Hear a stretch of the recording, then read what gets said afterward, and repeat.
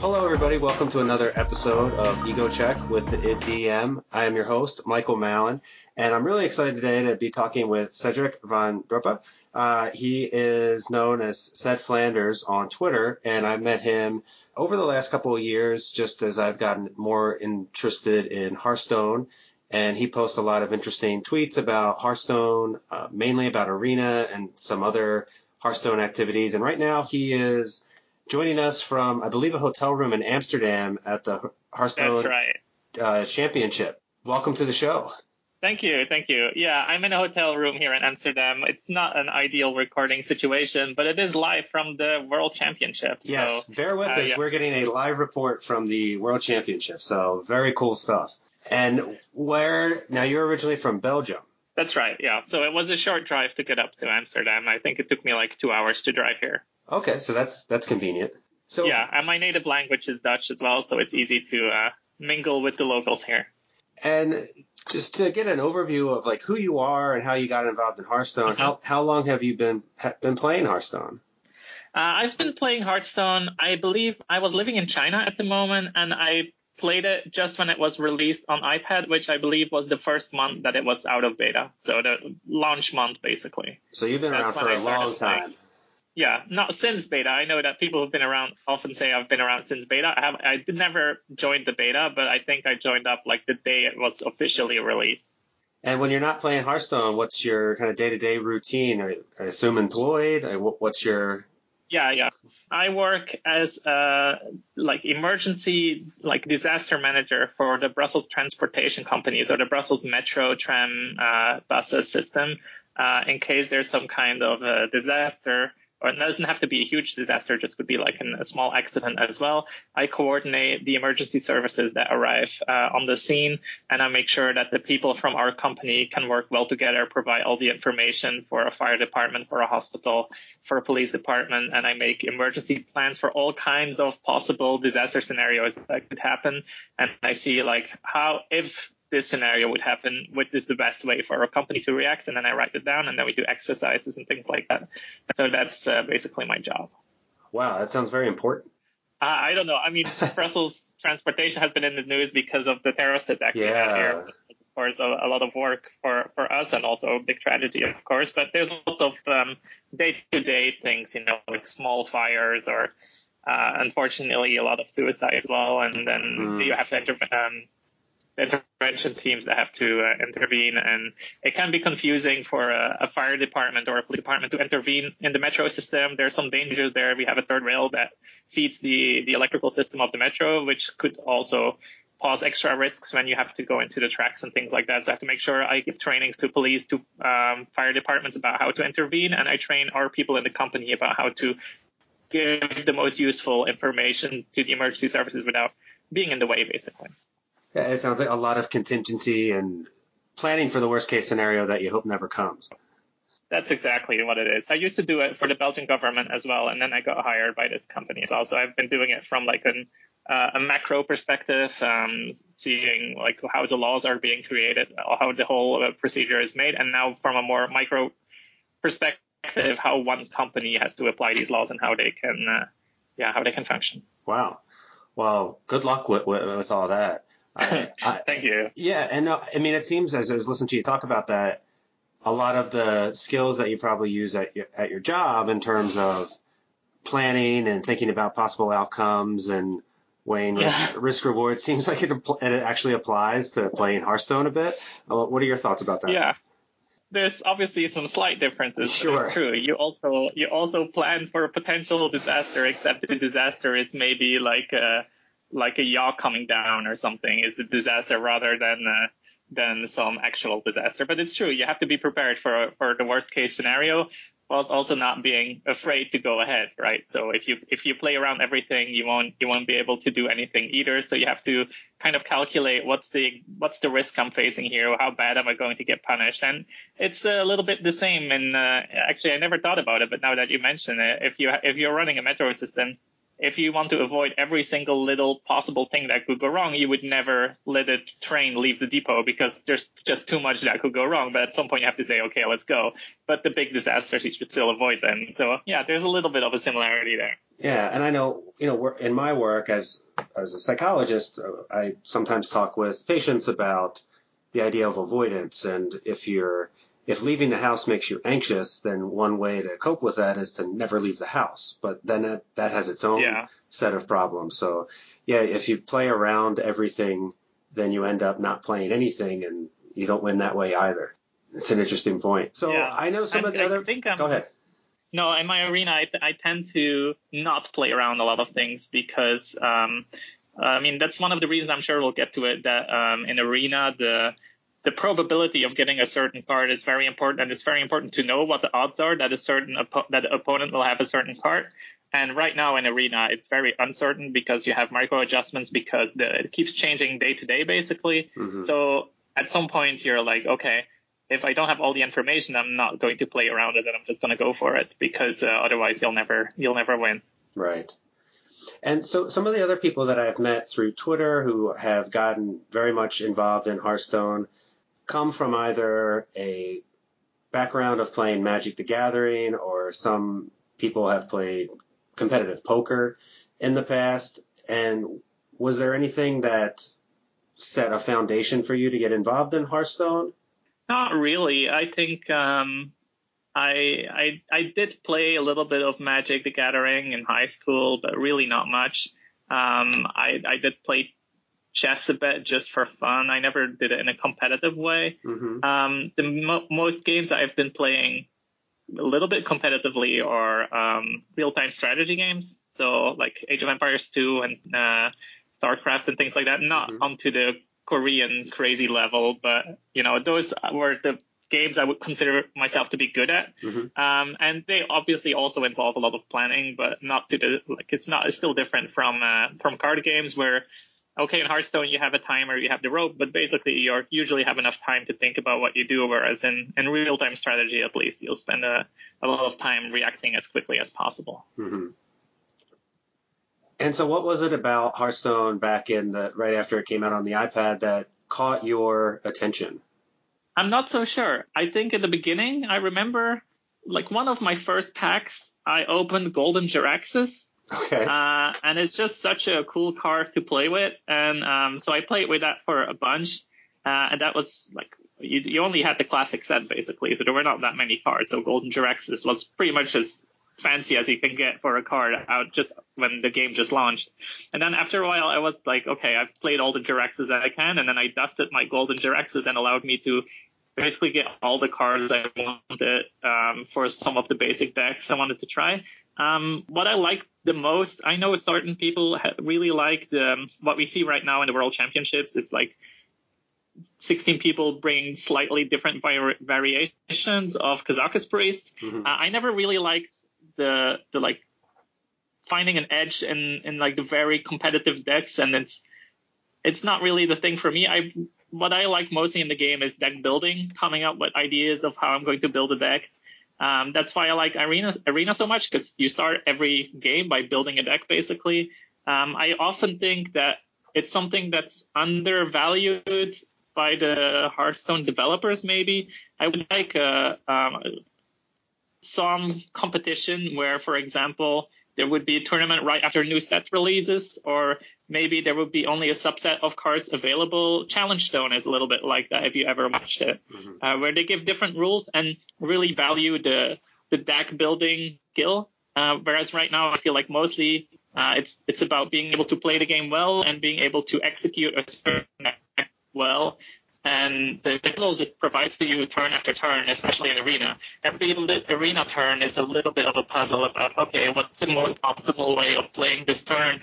What could possibly happen? How am I going to react? And that's what keeps me going. Not any kind of big goal, but like the day-to-day or turn-by-turn goals that you face when you play the game. You see, like, okay, this person probably has Dragonfire Potion in their hands. What is the best way for me to play around it now? And yeah, that's interesting. And I think even in competitive and in Arena, one of the things that, I try to be thoughtful about when I'm playing is being aware of, big removal spells and trying to, in some ways, you want to lure those out, but still save enough that you don't get totally wiped off the board. And it's always a little bit of again, risk management of how much do I commit? What's going to happen if everything gets cleared? And then how can I come back? And I think that it's a little bit more at times unknown in Arena because you don't quite know what other people have. I think something I think we can just dive into now is the difference between the competitive ladder ranked landscape and playing Arena. One of the things I really appreciated this past week, and there's a Twitter thread about it that I'll post again, where I had asked you to help me draft a deck in Arena. And I sent you a screenshot of each card along the way, and we were going back and forth about why should I take this card and how would the deck work. And I think I landed to get it up 4 wins with it, which was, I was happy with. It was a shaman deck. But like that, I'm finding Arena more interesting now. I think since I got to Legend for the first time last year, the motivation to just keep grinding month after month for a high rank just isn't as alluring right now. And I think the dungeon run mode really just got me into this idea of deck building, and I really loved that mode, had a ton of fun with it. And then I think the next closest thing is Arena, and it's just a really interesting way to play the game because you see so many different combinations that you really would never run into in competitive, where you're facing really the same 4 or 5 decks just over and over again. Yeah, that's the thing, right? It's the same decks over and over. I don't want to say that there's nothing to competitive or to ranked play, because it does allow you to try combo decks, which you can't do in Arena. You have to be extremely lucky to get all the synergies to make a specific demon deck or dragon deck or whatever you want to try. I've gotten Legend a couple of times last year as well, mostly with a dragon combo deck, so Inner Fire, Divine Spirit. That would, of course, be completely impossible in Arena. So I think actually in my wins now, I'm at about 6,000 or 7,000 wins in both Arena and Constructed. So I think I played the game kind of evenly, although it means that I actually play more Constructed because, of course, your win rate in Arena, well, at least my win rate in Arena is much higher than my Constructed win rate, because Constructed you would be happy to have like a little bit over 50% win rate, or 55 or maybe 60, whereas in Arena right now, my average for this month after 20 runs is about 7. So that's a much higher win rate, Nice. Which is, of course, fun. I mean, it's fun to win, right? So I think everybody would agree that it's like if you play some kind of fun deck on ladder, I mean, the deck by itself can be fun, but if you lose game after game against top tier constructed decks, the fun kind of disappears as well. And that's kind of the problem. It's cool to experiment. But what Hearthstone is lacking is, I think, a real casual mode where you couldn't even receive gold, because in the current casual mode, you still get gold if you win. So people are still grinding even casual mode. Mm-hmm. I really like a mode where you can just experiment and just try out stuff and don't get punished by Kazakus Priest or a Face Hunter when you try to do some new cool combinations. And Arena really allows you to not be in this kind of situation where it's turn 2, you've seen one card played by the opponent, you already know there are 29 other cards. You already know pretty much if you won or lost the game sometimes, because some matchups can be really favorable or unfavorable. Mm-hmm. And it's kind of depressing sometimes, especially in December last year. I got to Legend, December 2017. And afterwards, I was just like, I don't run a play ladder for a while anymore because I faced the same matchup so many times. Yeah. That's a bit depressing. I wish the developers could do something to somehow force some variation in the decks people play. But I guess it's the mode where you try to have the highest wins, and there's not much you can do about it. Well, and I definitely want to come back to Arena, but this idea of competition and the different skills required for Hearthstone, I want to get your sense of what is it like being there at the World Championship. Tell me about the venue and just how many people are there. Okay. So actually, it was a big difference between today and yesterday. Okay. On Friday, I guess Friday is still a work day. And also the competition goes on. So Saturday, Sunday, especially tomorrow, is when the world champion will be decided. I think there were a little bit less people. I mean, it was still full. The main event was still completely packed. But there's so basically, if you come inside the big building, there's a main hall on the right, which is where the casters are, which is where the stage are, where the crowd is. That's basically what you see when you watch Twitch. It's this hall, and that's always been packed every single day. But then to the other side of the building, there's other places. So there's a theater, which is basically a cinema that just projects what you can see on Twitch. Mm-hmm. There's a tavern where you can eat and drink, and there's tournaments going on. There's a big tournament every day for the first 150 people who sign up, and then there's quick play tournaments going on throughout the day. There's panels, people talking, developers talking, players talking about the game and about what they like and about the development process. So there's definitely other things going on during the day. The main event is always packed. And right now on Saturday, especially the game Frozen played just now, the game that went 3-2, I believe, where Frozen won, where he said he had 10% chance to go on. The hallway was completely packed. You certainly couldn't sit down. You couldn't even stand anymore. The whole place was completely packed. The atmosphere was amazing. I can't really compare it to anything because this is the first time I went to this kind of an event. But hearing from people who have been to a lot of these events, they say this is quite special. The venue is really nice and the atmosphere is really great. So yeah, I'm really enjoying it. Also, I got to meet so many of the Hearthstone personalities. You probably saw it on my Twitter feed with the iPad I had signed by I just retweeted that out. So how did that idea start? Well, I was just thinking, okay, I know I get the card back from going to this event. There's a specific card back for HCT championships. So I'm going to get that card back. So I thought that would be a nice souvenir from the event, but it's an in-game souvenir, which is already great in itself. Then I thought, okay, could I have something signed? But it felt so stupid just to get something signed.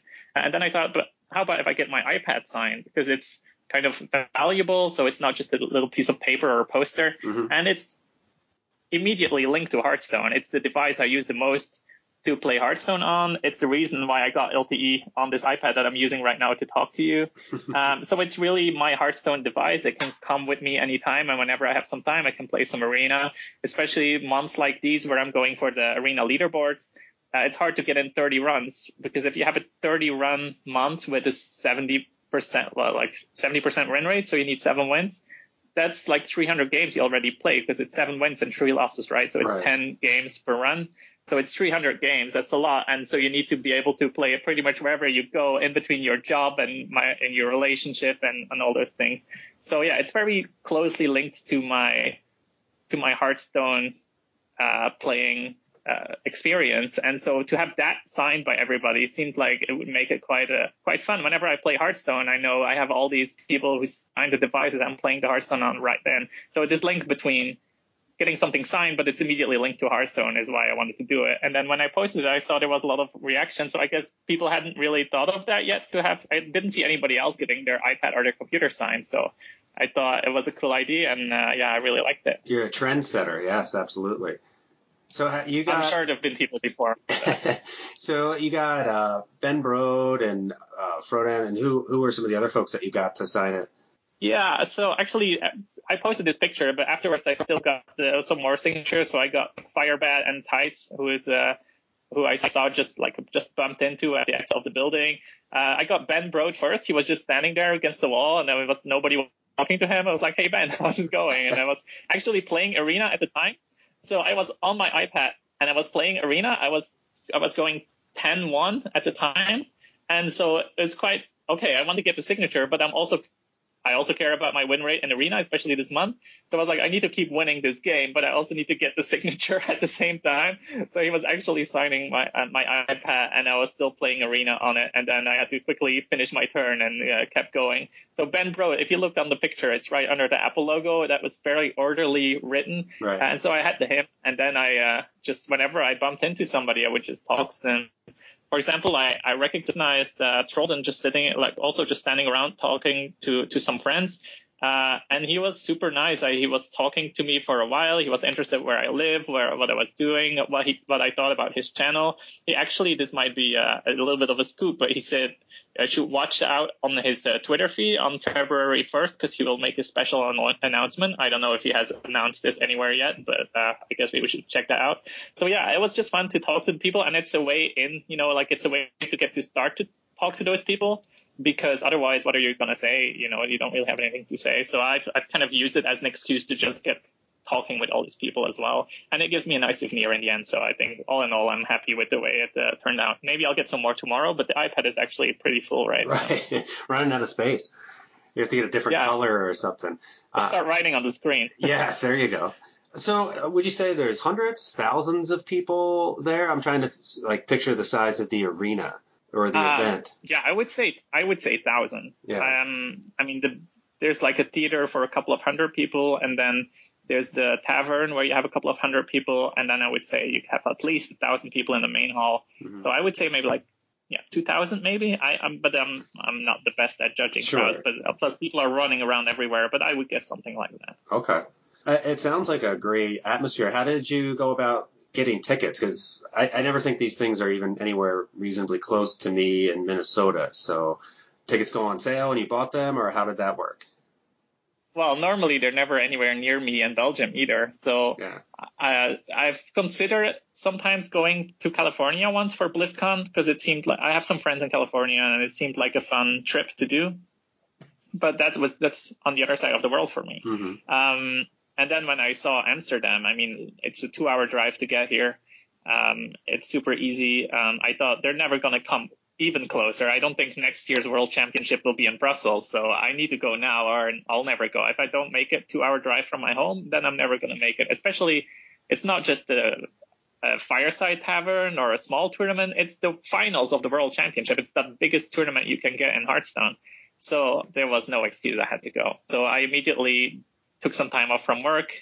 I told my girlfriend, look, I'm going to go to Amsterdam. If you want to come along, you can come along. But I have to warn you, I will be at this video game convention tournament thing for pretty much the whole day. So if you're cool with that, you can come along since the hotels are booked anyway. But she actually was still excited about going, and she invited some other friends. So now we kind of split up. We split up during the day. She goes shopping and hanging out with her friends, and then we meet up in the evening for going to a restaurant and things like that. It starts at 8 a.m. every day. Mm-hmm. I don't think that's a very gamer friendly time to start an event. So usually I don't make it at 8 a.m. Most of the matches don't start at that time anyway. So I come in a bit later. They give you these bracelets to go in and out of the venue. So by then the line has disappeared. There's tons of security though that you have to go through, and then you're in, and that's basically the event. And then you can just go wherever you like and join some tournament. I actually played with Pavel today. We did Cannon's Flutter, the little, you play against the computer versus another team that plays against the computer, but it's a combination of Hearthstone and, how do you call it, Battleship. Okay. And there was this, Pavel sitting there, the reigning world champion for one more day. And I was just like, oh, I'm just going to sit right next to you and we're going to play together. And he was super competitive about winning this friendly game against the other opponent. He was, super competitive about winning this thing. And I was like, I don't understand. You're the world champion. You've played so many big tournaments. How can you be so competitive about this kind of, this is just a fun side activity? But he was really into it. So yeah, I was surprised. I guess he's just a super competitive person. I think you need to be in order to become somebody like Pavel and play Hearthstone all the time and be amazing at it. And so watching these games, and I've watched some of them on Twitch. I've been busy, and the time difference, I haven't been able to catch too many of the games, but just being there and watching some of these folks who are very prominent, on Twitter, and they have their own channels, and some of them have certainly been in the, championship tournaments before. Kind of, what do you think are the qualities that get these people here to this point? What makes them different from just the folks who pick up Hearthstone and casually play it, or maybe even play it every day, but, they're not at the World Championship? What do you think the difference is? I think they know how to turn off their autopilot. They can, every turn they play, they say, what is the best move here? Even a play they've made 1,000 times before, they will say, okay, is this on this turn? I know I have these cards. I know they form these combo and that it's really good.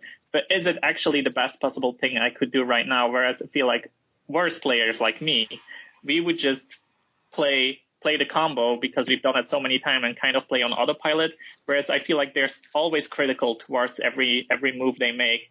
And I think that's the main difference. And also experience, of course. But I feel like this constant being open to all possibilities, especially with the random effects you have in Hearthstone these days, cards that could be discovered, cards that could be somehow like gotten into the deck through a death rattle effect or through a discover effect, considering all possibilities and only then making a certain play. Also thinking 3, 4, 5 turns ahead.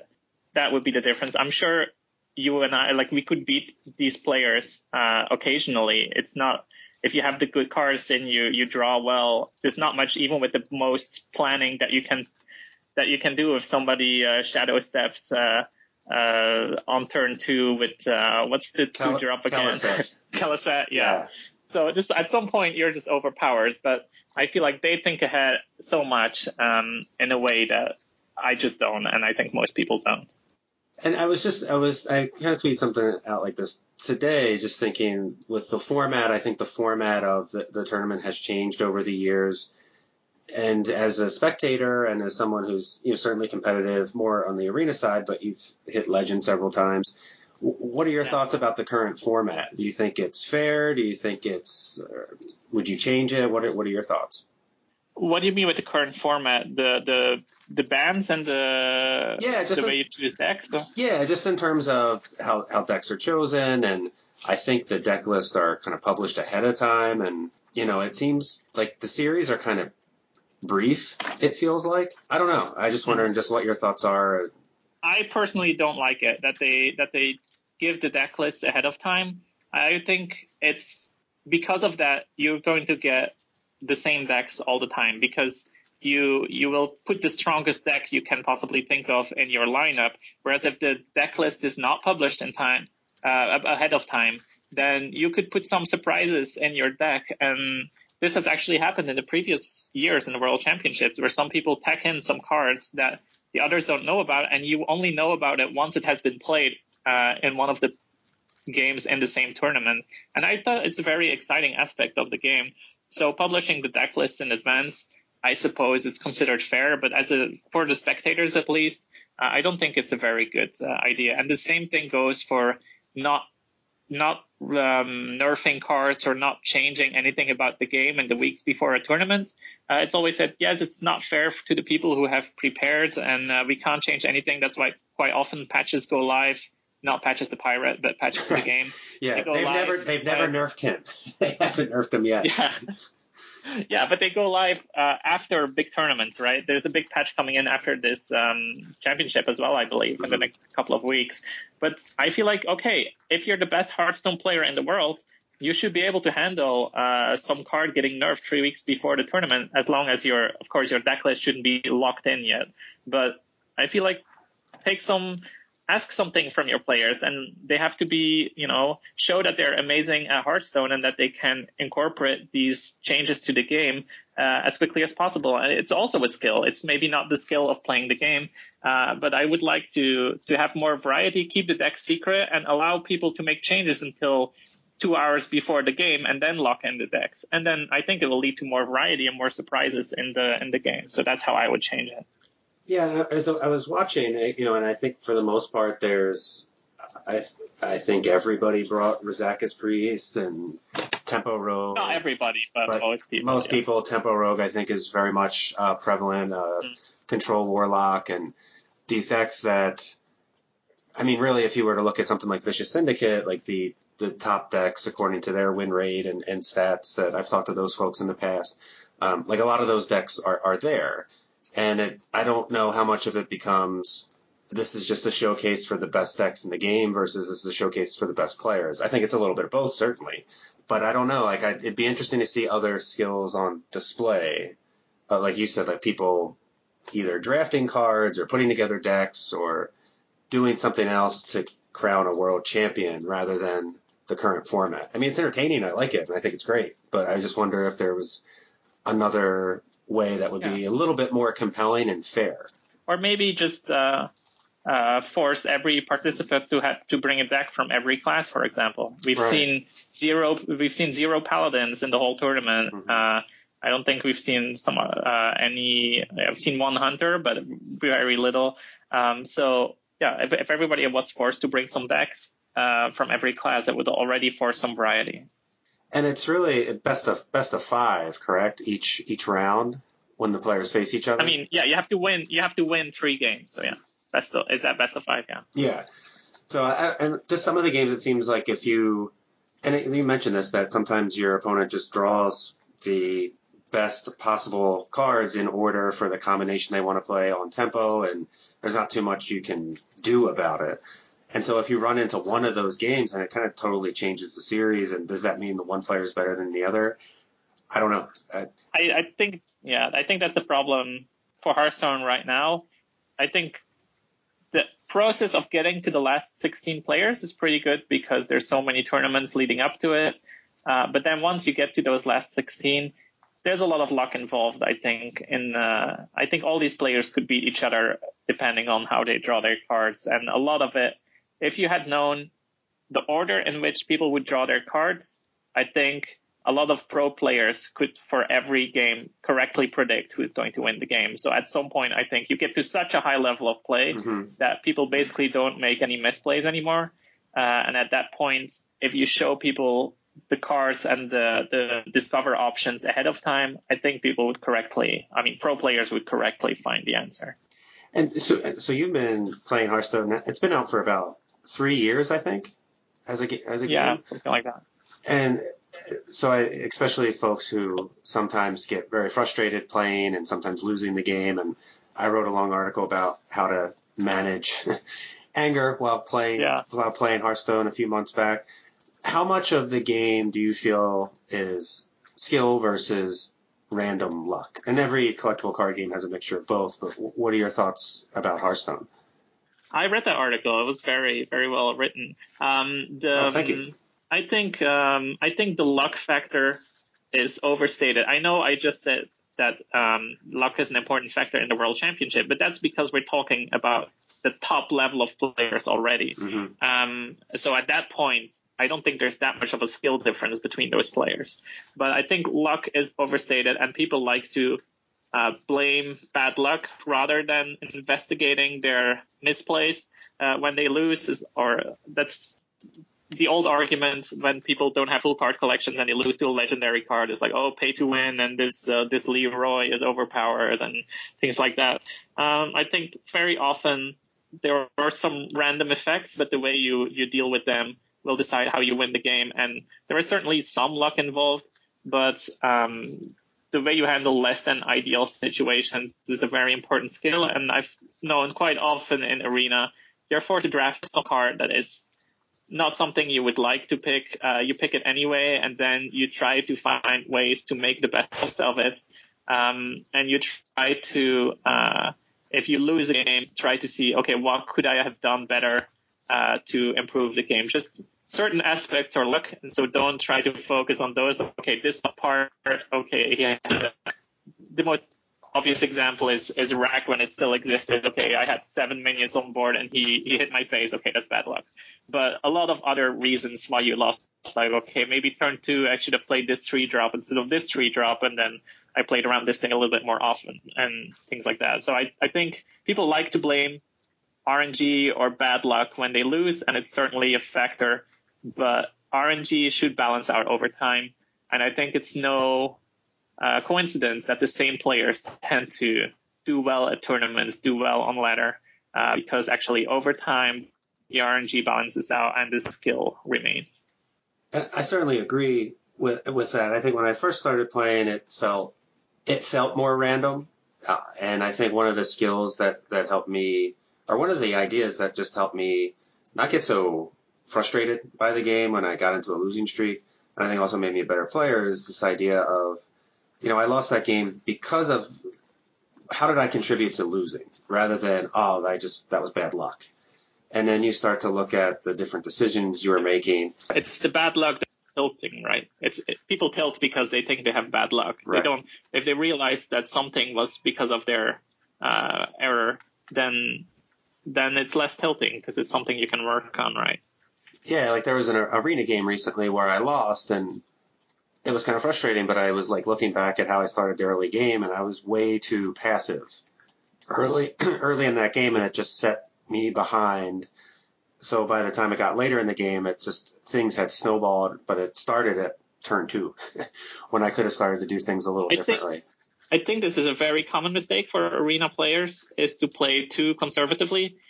Even though right now we are in a control meta in arena, quite often face is still the place, and certainly now if you face a priest, if you face the classes that have these insane late game cards like a mind control or things like that.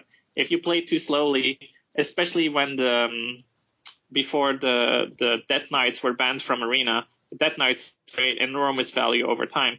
And then if you play too slowly when you don't have one of those cards in your deck, and then in the end you get beaten by one of those Death Knights or by a huge swing from a priest AoE or something like that, you say, oh, it's not fair they had this card. But actually, when you face these classes, you should know that you have to push damage and sometimes take some risks, and because you can't survive the late game. And I feel like people in arena, they love, maybe because of how arena used to be, it used to be very minion focused, very, very trading focused.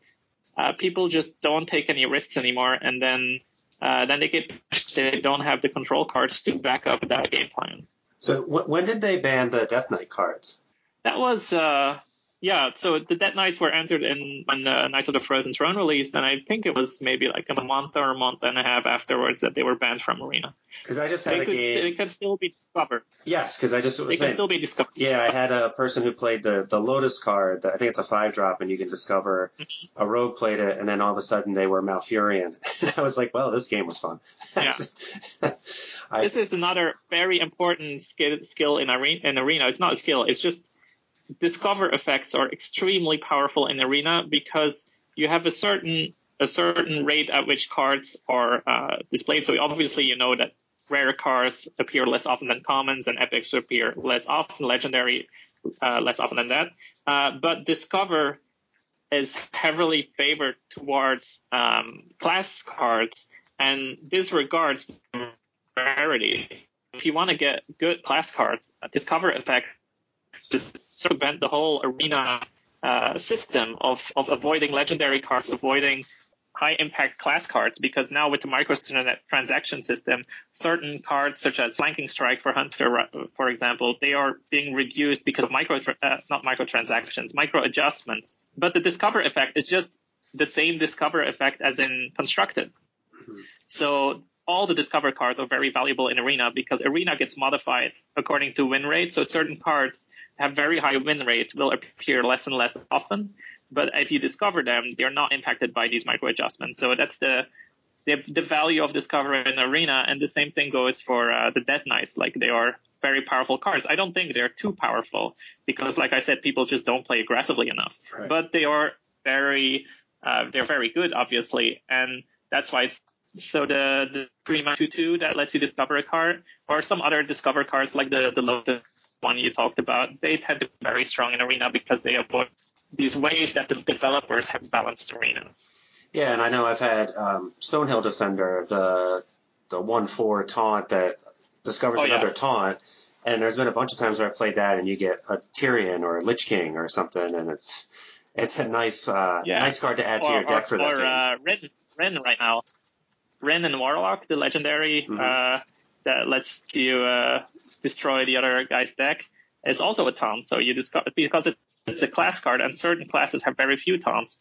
You say that if you're doing an arena draft and you see a card compared to 2 other cards, unless some kind of massive AoE, you probably. So your advice for folks who are trying to get better at arena, when they have their choices, unless there's like a clear favorite, to pick a card that is has a discover mechanic.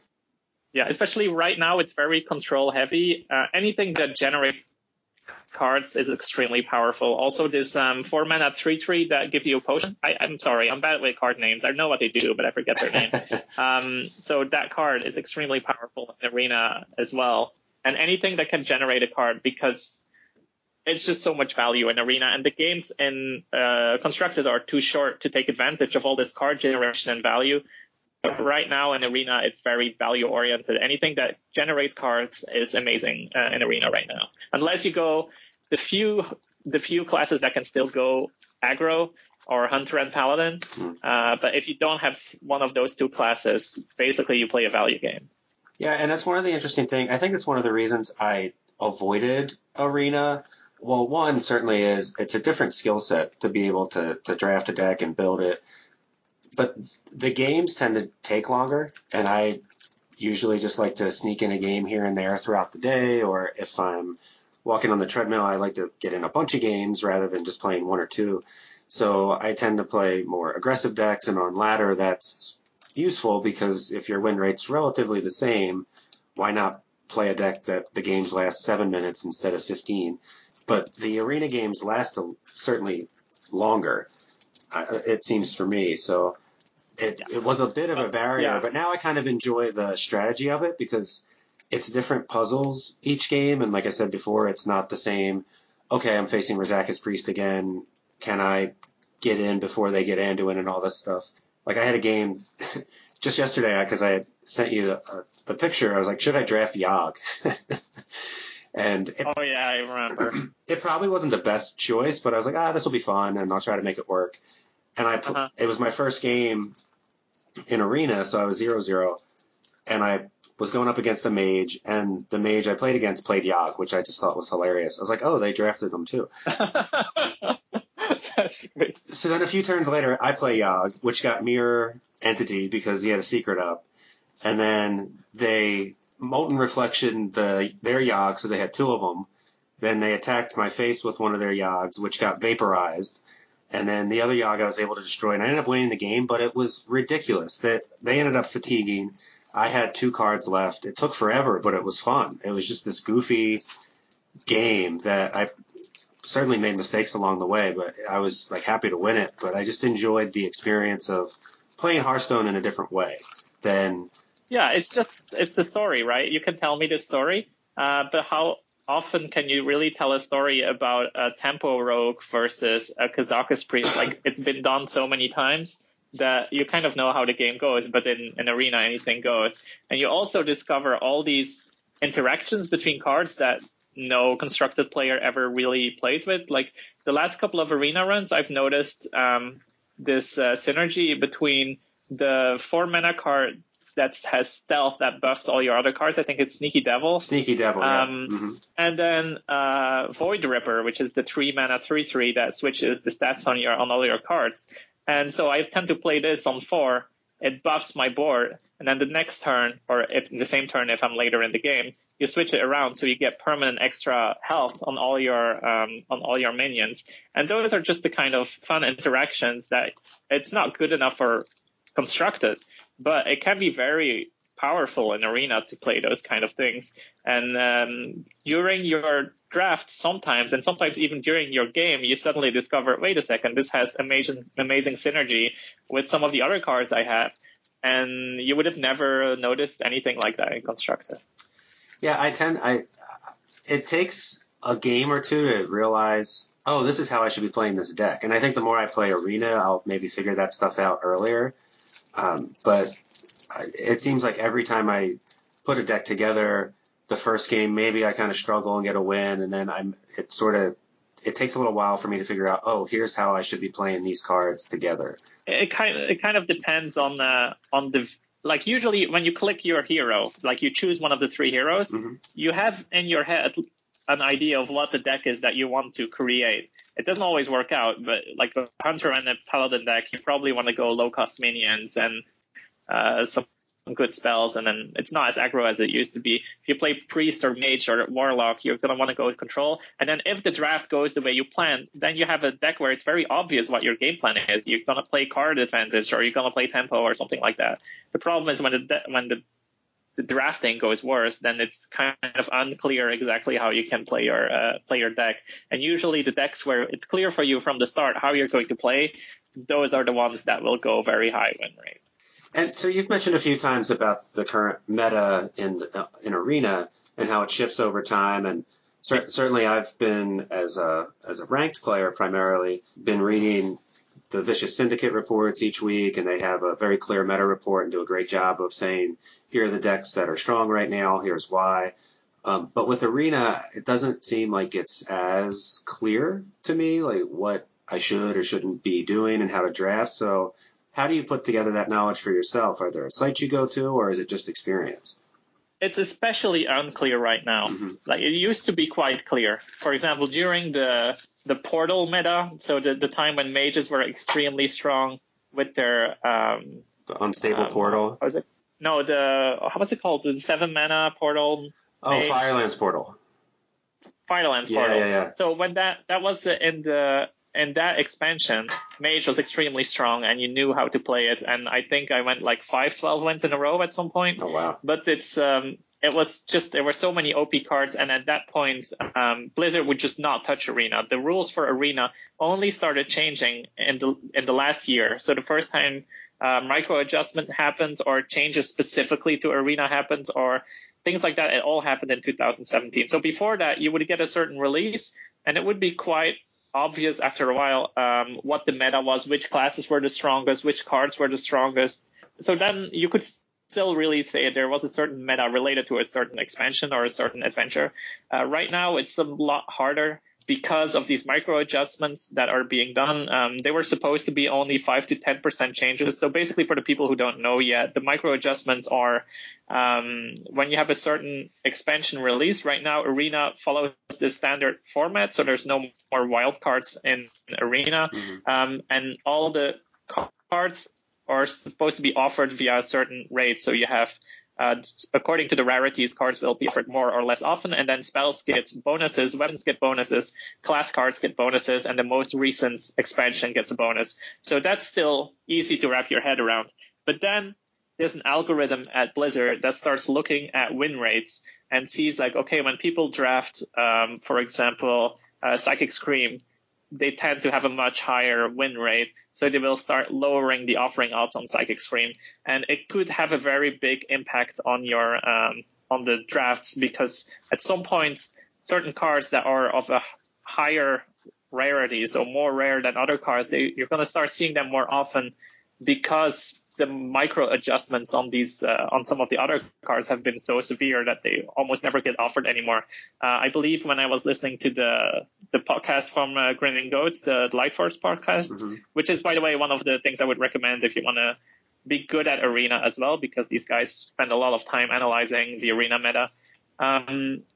That they mentioned that, for example, Eviscerate from Rogue, which has been a common card for ages and is a spell and is a class card, so should get all the bonuses, was being offered less often than Call of the Wild, which is an epic hunter spell, so should be offered much less often. So these micro adjustments can have a big impact. I don't think if you're a beginning Arena player, you should worry too much about it. Right.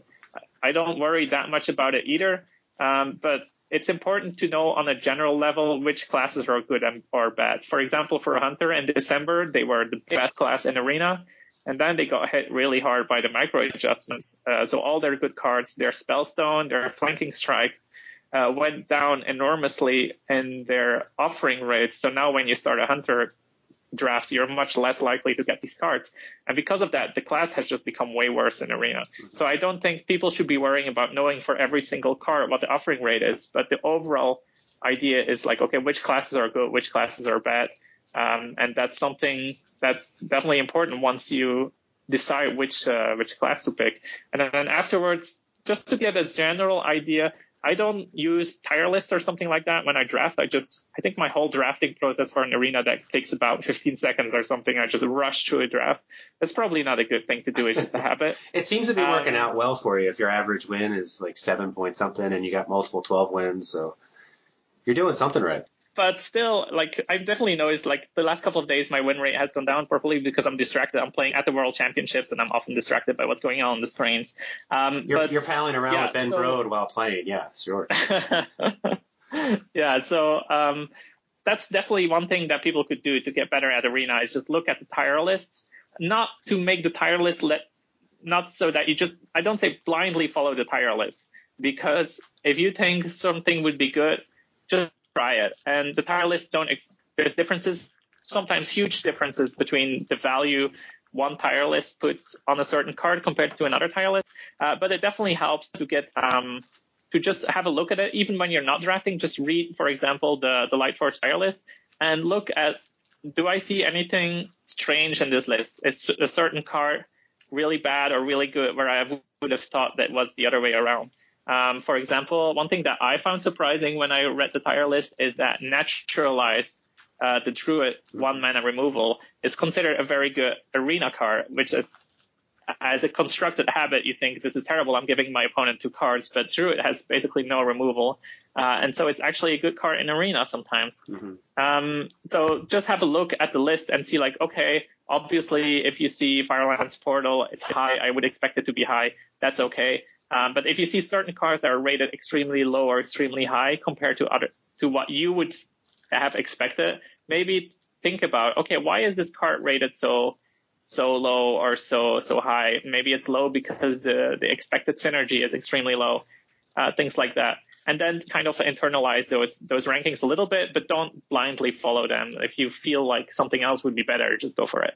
The one card that's really surprised me, as you were talking about the tier list, and just, again, playing Arena, you see a lot of cards that you just never see in Constructed, is the Rogue Spellstone. So I've been wrecked by that a couple of times in games where I thought, oh, I have this game in the bag, this person's drawing dead, I'm so far ahead, and then all of a sudden they play this charged up Spellstone that knocks off 2 big minions of mine, and I'm like, I have no plan B. I'm done. It seems like there should be a way for that to be viable in ladder with how strong it seems in Arena, but with Tempo Rogue being so strong, it's not like Rogue needs a new Rogue option. But I don't know. What are your thoughts about that card?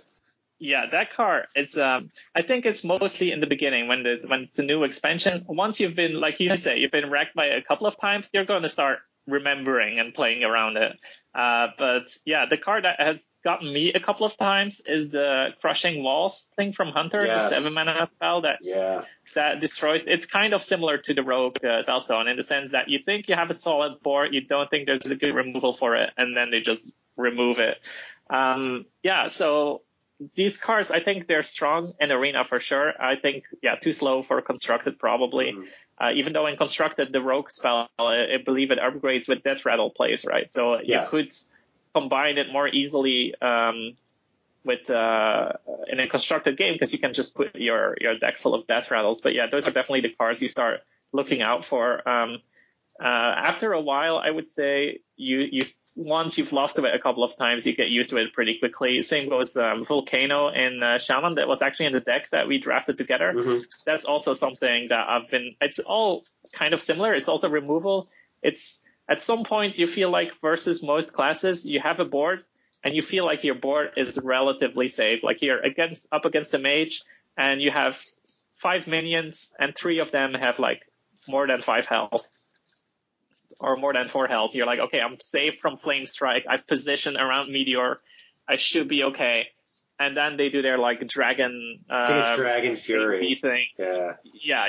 So that's the kind of things now with the latest expansion. After a while, you get used to it. I don't think any of these cards are overpowered, but they're definitely surprising once if you come from a constructed point of view where certain cards never get played.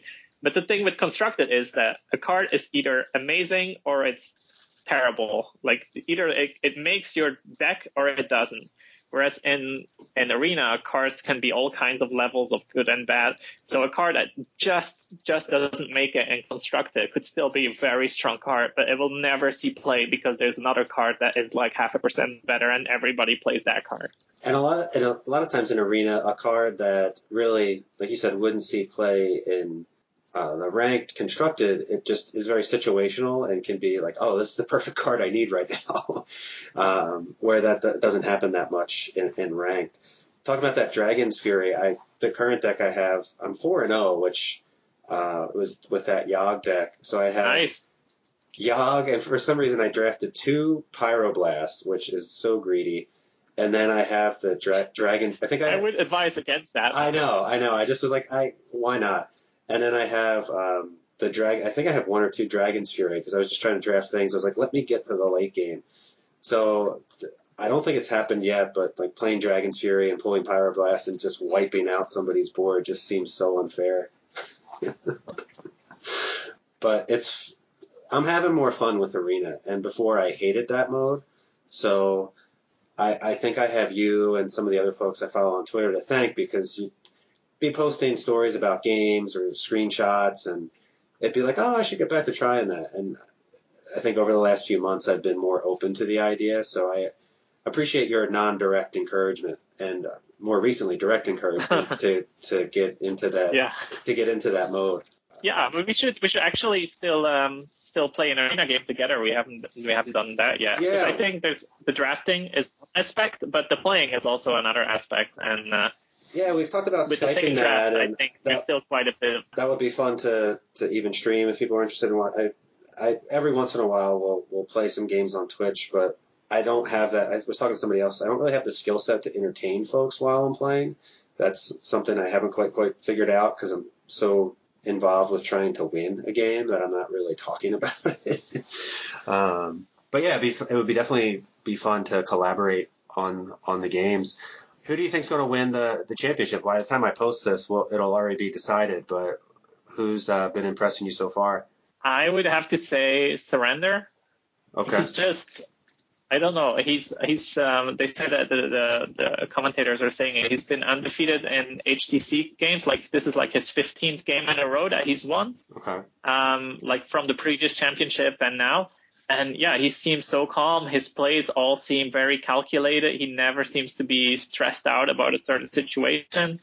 I just haven't seen him even be in slight difficulty at any point during either this tournament or the tournament where he qualified. Mm-hmm. He just won everything. And I can't even visualize him losing a game. So that's where my money would be on. But don't think too much because I picked Colento and he was out in the first round. So yeah, I picked Orange and I guess he lost earlier today. I didn't see that match, so I don't know really what happened. He lost yesterday. Yesterday, okay. Yeah. So all the Europeans are out now. So it's a sad time to be European right now. The tournament is in Europe, but for the first time in 2 years because it was Pavel and then before it was Osaka. So now it's gonna be somebody from another continent who's gonna win. So it's 3 people from Asia, 1 from NA, still on the board. And so I know you mentioned earlier. Maybe we'll finish up with this that you were kind of going for the leaderboard for Arena for the month. And how does that work? So there's the Arena leaderboards are published every month together with top 100 or 150 players on ladder in Wild and Standard, and they take the average of 30 consecutive runs. It used to be the average of all your runs. Now it needs to be the average of 30 consecutive runs. So it means that if you play 50 games, they will take the best 30 consecutive games and take the average of those win rates. Okay. And then it gets published in the leaderboard. You need to be, I checked for last month, you needed to have like a 6.8 or 6.7 to be in the leaderboard. Right now I'm at like 7.1. But I've been doing I haven't calculated it for today. Actually, I did some terrible runs today while I was at the HCT championship. So might not work anymore for this month. But in any case, Arena is its own reward. I was playing it, before there were any leaderboards, before there were anything really for Arena. We still don't have golden heroes for Arena wins, but I just love the turn to turn play. So I just keep doing it. So yeah, but it's the 30 wins, 30 runs. And then the average, the highest is about 8, I think, 8 or 9, sometimes even, which is insane. 30 runs, I have a 9 average. That's just incredible. You need to be a little bit lucky, of course. If you have 12 or 11 wins in a row, then you could basically start over. Like if you have some bad runs and then you have some good runs, then you could complete the 30 runs. But like I said, it's very hard to do all these arena runs in 1 month. If you have a 7 win rate, it's 10 games per run. It's 30 runs at least for a month. So it means you're playing 300 arena games in a month if you're lucky, which means that you immediately hit your 30 good runs, basically. Wow. Yeah. But actually, this is also, I mean, you also get all the rewards, of course. With all the 7 wins, as soon as you hit more than 7 wins, you get your 150 gold back. So I've been playing almost 30 runs now. I've never put in any gold. I have more gold now than when I started, and I got 30 packs out of it. So it's actually a very profitable endeavor as well. And also, if you play until, it's kind of maybe a bad tip for new players, but once you get to high win rates, it will make you get better because you will see what kind of decks beat you at 10 wins, 11 wins, 12 wins. What cards do they play? What surprising cards do they play, or what strategy do they use? And that will also make you a better player. Yeah, and that's one of the, also because usually what I would do is play in ranked and get the, check off different quests, and then once I got 100 gold, I would buy a pack, and did I get anything good, or yes or no, and then dust whatever is left over. But if you can get to the point where you're getting a decent win rate in arena, then you can kind of start going infinite and build up a collection much more efficiently than just using gold to buy packs. I never buy any packs. Plus, you don't need packs for your arena, right? So some certain people, like the Grinning Goat guys, they get packs, but the only thing they care about is their gold cards, because now you have gold cards in arena. Mm-hmm. But if you only play arena, you don't even need any packs, right? Because all the cards get offered to you in the draft. You could have a collection of 0 and still play amazing arena.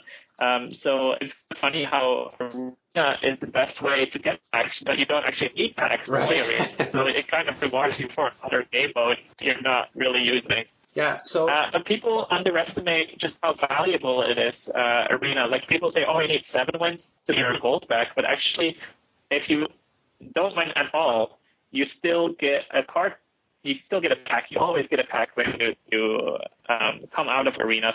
When 0-3, you get a pack, and then when you start earning, I think at like 3 wins or something, you get your investment out of it. So as soon as you get 3 wins or more, it's actually really profitable to play arena. Yeah, and that's kind of what I'm shooting for, because I'm still very much learning the arena format. So if I get, even 3, I'm kind of like, okay, well, at least I broke even. But if you get over that, then, you're getting a pack. You're probably getting 50 or so gold, maybe some dust, maybe some another card. But I look at it as I spent 150 gold to play some games and get a pack. So if I can get like 50 gold back as well, it sort of evens out. And then hopefully I, continue to improve and get better. And then you're getting a lot more back for the investment. Plus you're having a good time playing the game. So I've enjoyed the mode. I think it's a different way to play the game, and you have to approach it that way. I don't think you can have the same mindset that you have on ladder. Some of those skills certainly transfer, but there's a different set of skills you need. And I appreciate you chatting with me about that here today. It was my pleasure. I'll go explore the Amsterdam nightlife now. Yeah, I'm very jealous. I'm here in the Minnesota daytime as my son is sleeping upstairs. I'll probably have to wake him up soon. Well, before you go off, what is the best way for folks to reach you if they kind of enjoyed this conversation and want to chat with you about Hearthstone or maybe other things? How can they find you? I think the best way is Twitter @SetFlanders. It's not a dedicated Hearthstone channel, but I'm amazed that any real life people still follow me on that channel for the amount of arena and screenshots and Hearthstone banter that's going on there. That's basically all I use for Hearthstone, so that's the easiest way. And if people ever want to play some co-op arena, I can add them on Skype, and I can help them with their draft, and we can play together, or I can learn from them as well. Depends on what your win rate is. But yeah, I would love doing that. I'm definitely looking forward to that. We'll have to do that here in the coming weeks. And I enjoyed earlier before we started recording that you were telling me about the origin of your Twitter name, if you want to share that with folks. Oh yeah, well, actually, I'm a big fan of The Simpsons. That's basically, you can hear me speak English now with, I don't know what my accent is. You can't. It's hard to hear for a foreign speaker to hear your own accent. But I think it's not very British and more American. I mean, there's obviously Dutch. That's my native language accent in there. But I learned English watching The Simpsons basically, and also playing Final Fantasy. That's basically the two ways I learned English. So that's how I learned English. I'm a big fan of The Simpsons. My name is Cedric, so Ced Flanders. Obviously, the Ced part is for Cedric, and then the part of Belgium where I'm from is Flanders. So Ned Flanders is also named after Flanders. The Dutch-speaking part of Belgium is called Flanders, and so yeah, that's how I got the combination of my name. I also, apart from Hearthstone, I follow a lot of Simpsons quotes, Twitter feeds and things like that. It always brings me back good memories. Only seasons 1 to 10, though. I don't care about the rest of the series. I was going to say, yeah, the show's gotten a little long in the tooth, or it's gotten a little crusty, and I don't know, it's been going on for so long. Yeah, that was unintended. No, pun definitely unintentional, but that's funny. Yeah, I enjoyed their early seasons, but have not kept up with the show. Yeah, I think that's the best way to do it. Excellent. Well, enjoy the Amsterdam nightlife. If you do have a cocktail or a beer, certainly have one for me. And enjoy the rest of the championship tomorrow. Oakley dokley. Take care. Bye.